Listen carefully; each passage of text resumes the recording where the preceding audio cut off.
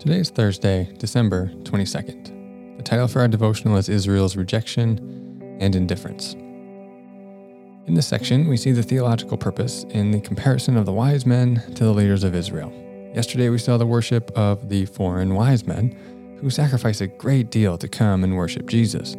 Today, we will see Matthew's hints that Jesus will face indifference and outright rejection from his own people Israel, who should know better.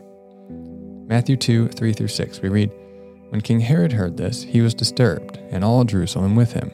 When he had called together all the people's chief priests and teachers of the law, he asked them where the Messiah was to be born. 'In Bethlehem in Judea,' they replied, 'for this is what the prophet has written. But you, Bethlehem, in the land of Judah, are by no means least among the rulers of Judah. For out of you will come a ruler who will shepherd my people, Israel.'" First of all, the chief priests and the scribes of Israel had apparently missed the star. They weren't all that actively looking for the Messiah, is the hint.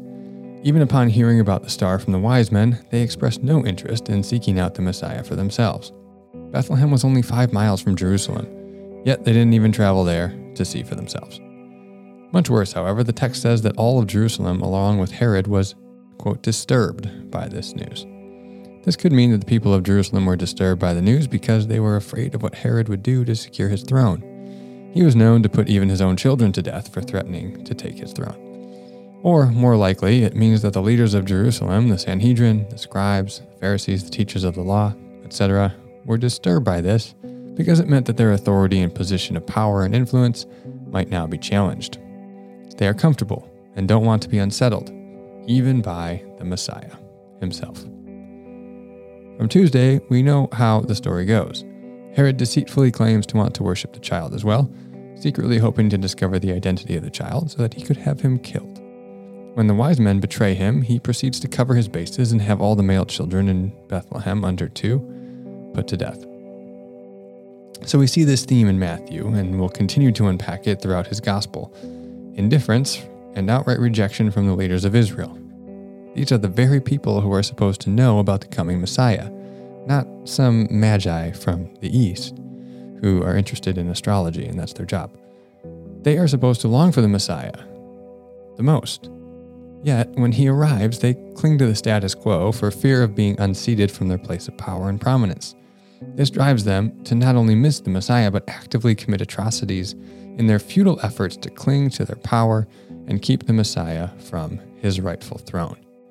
Ultimately, this theme comes to its climax in the religious leaders arresting Jesus and handing him over to be executed. For reflection time today, I invite you to look at the state of your heart. When you look at your heart, do you see more of the wise men in you or more of Israel's leaders? When you look at your heart and your actions, do you see sacrifice of time, wealth, desire to know God, and genuine worship of bowing and worshiping?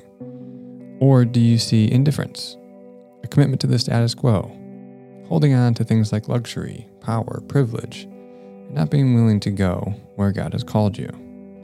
If you find in yourself more of Herod and the scribes, repent and seek to genuinely worship Christ more in the way of the Magi.